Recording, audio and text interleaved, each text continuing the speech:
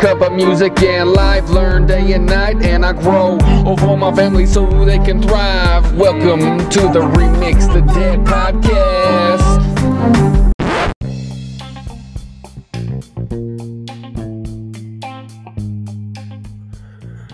Hey guys, how you doing today? This is Ryan Greenwood. I'm Remix the Dad. I am coming to you from my basement, new microphone, and recording on some other new equipment. And it's been a blessing to get this equipment. I really wished I would have done it sooner, but we all go through things that we need to learn from and build on. And I didn't have the greatest tools. I still don't have the greatest tools, but Jesus was a carpenter. He didn't have the greatest power tool, the DeWalt speaker. Just saying. So it's not about what you have. It's about what, like, your skills and your talents and your gifts. So I had to take a step back so I can recalibrate, so God can trust me with this equipment and also trust me to get on this microphone. Because I have recorded some episodes where it was really me just complaining. I had no message for you. I had nothing for you. I had nothing for anybody. But it was that time where it was some therapy for myself. And like, I wanted to put stuff out. I wanted to give you guys some good stuff, but I couldn't. Because I had to, and I'm still working at forgiving. I had to forgive, and I had to, God had to teach me some things. And it reminds me of the song Humility. I can't remember if it's on the podcast or not, but I even forgot the lyrics. Man, I'm tired. It's been a long 24 hours, but we went to the Toby Mac concert last night, and I didn't want to go, but I went. And the reason why I didn't want to go is I didn't sleep well the night before. I had a headache. I was tired. Long work week. And I just didn't want to go. So there was one thing that I was going to use as an excuse to holding out on the blessing. And then two, it was cold. It was really cold. My daughter, she didn't want to eat at home. She's like, oh, we're gonna eat there. And I was like, no, you should probably eat something here.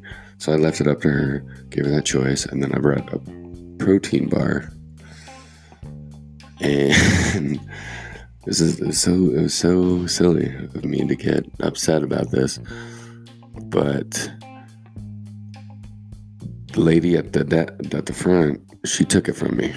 Oh, you cannot take this inside, because it was in my wife's purse, and my wife opened it up, and the lady took this protein bar that was meant for my child who was hungry, and now we had to go inside and pay $4.50 for a pretzel, and I'm complaining right now.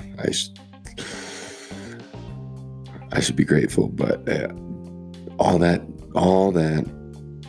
really was irritating me, and then I got all kind of claustrophobic inside the hallway, the corridor at the stadium. So I went to the seat, and I was waiting, and then finally the show started, and it was a really good show. The show, it didn't have a lot of glitz and glam, and but it had enough effects with the lighting and a couple other things where visually it was a great show. Sonically, like audio, it was amazing. And the message was amazing. And I have to admit, there's some artists that were on this tour that I would have never listened to except for on the radio or just whenever, or if it's passing by. But I've seen these people and I've heard these songs before, but there's something different when you hear the song on the radio, especially since it's not something that you really, it's not like your go-to music, like your favorite, but yeah, some of the songs definitely, you can see the creative aspect, and you can see the imagery, and you can see the passion. But when you hear them on the radio, subconsciously, it's just dry. It's one of those things where it's like, okay, whatever, kind of going through the motions. But once you see their energy on stage, once you feel that message, it's a whole, and you feel the vibrations from the music. It's a totally different game-changing experience with the song or with the artist. But yeah, it was definitely a blessing, and I could have used all those excuses, all those little things to bother me, but I didn't. And I was sitting there, and God was like, yo, you guys spent some money on these tickets, so you haven't really nodded your head and danced and banged your head for a while. Do it. You spent money on these tickets. This is going to be a blessing for you. Relax, have fun. And also, we made the decision to sponsor a child overseas. And it's been on my wife and my heart for a while. And it was cool because, like, I looked at her and she looked at me, and I was like, are you going to raise your hand? Because she's always talking about adopting everything. No, I'm just kidding, just kids. And then my sister-in-law, she's the one that, puppies. But that's a different story. I love you. But I had lost my train of thought, where I was going with that. I lost my train of thought. But, oh no. This little girl, she lives overseas, and she's in 3rd grade, I believe. And we looked at each other, and she's been wanting to do something like that for a while, and I've been wanting to do something like that for a while, just to be a blessing to another child. And we were talking with Sam, and it's a great life lesson. It's a great life lesson, because we were telling her, I was like, you know how we say, or it's a life lesson to be grateful and realize what you have, and then also you can be a blessing, and your cup can overflow onto somebody else. And God's blessed us over the past couple years, and it's time that He's really pulling on our hearts to give and love and create hope for somebody. So it was through the Hope Foundation that that we did that through.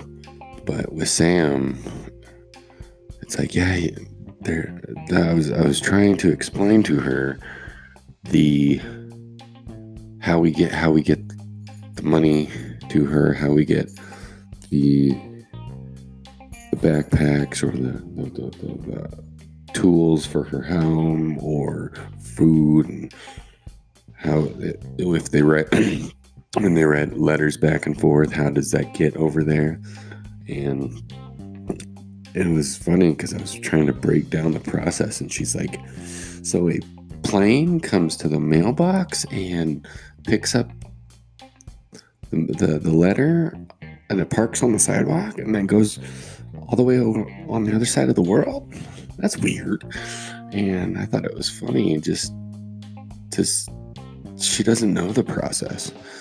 She doesn't know a lot of the processes and procedures that this world wants to throw at us. And opportunities like this with this little girl overseas, we can explain the logistics and analyze every little nook and cranny of the system. But you can write a book on that.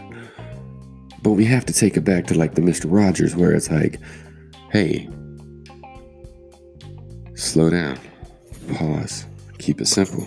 Because you guys, especially military guys, you know this. The KISS method. The keep it simple. You guys know. So, no, man. There's a new season coming. There's definitely a new season coming. 2019 was something.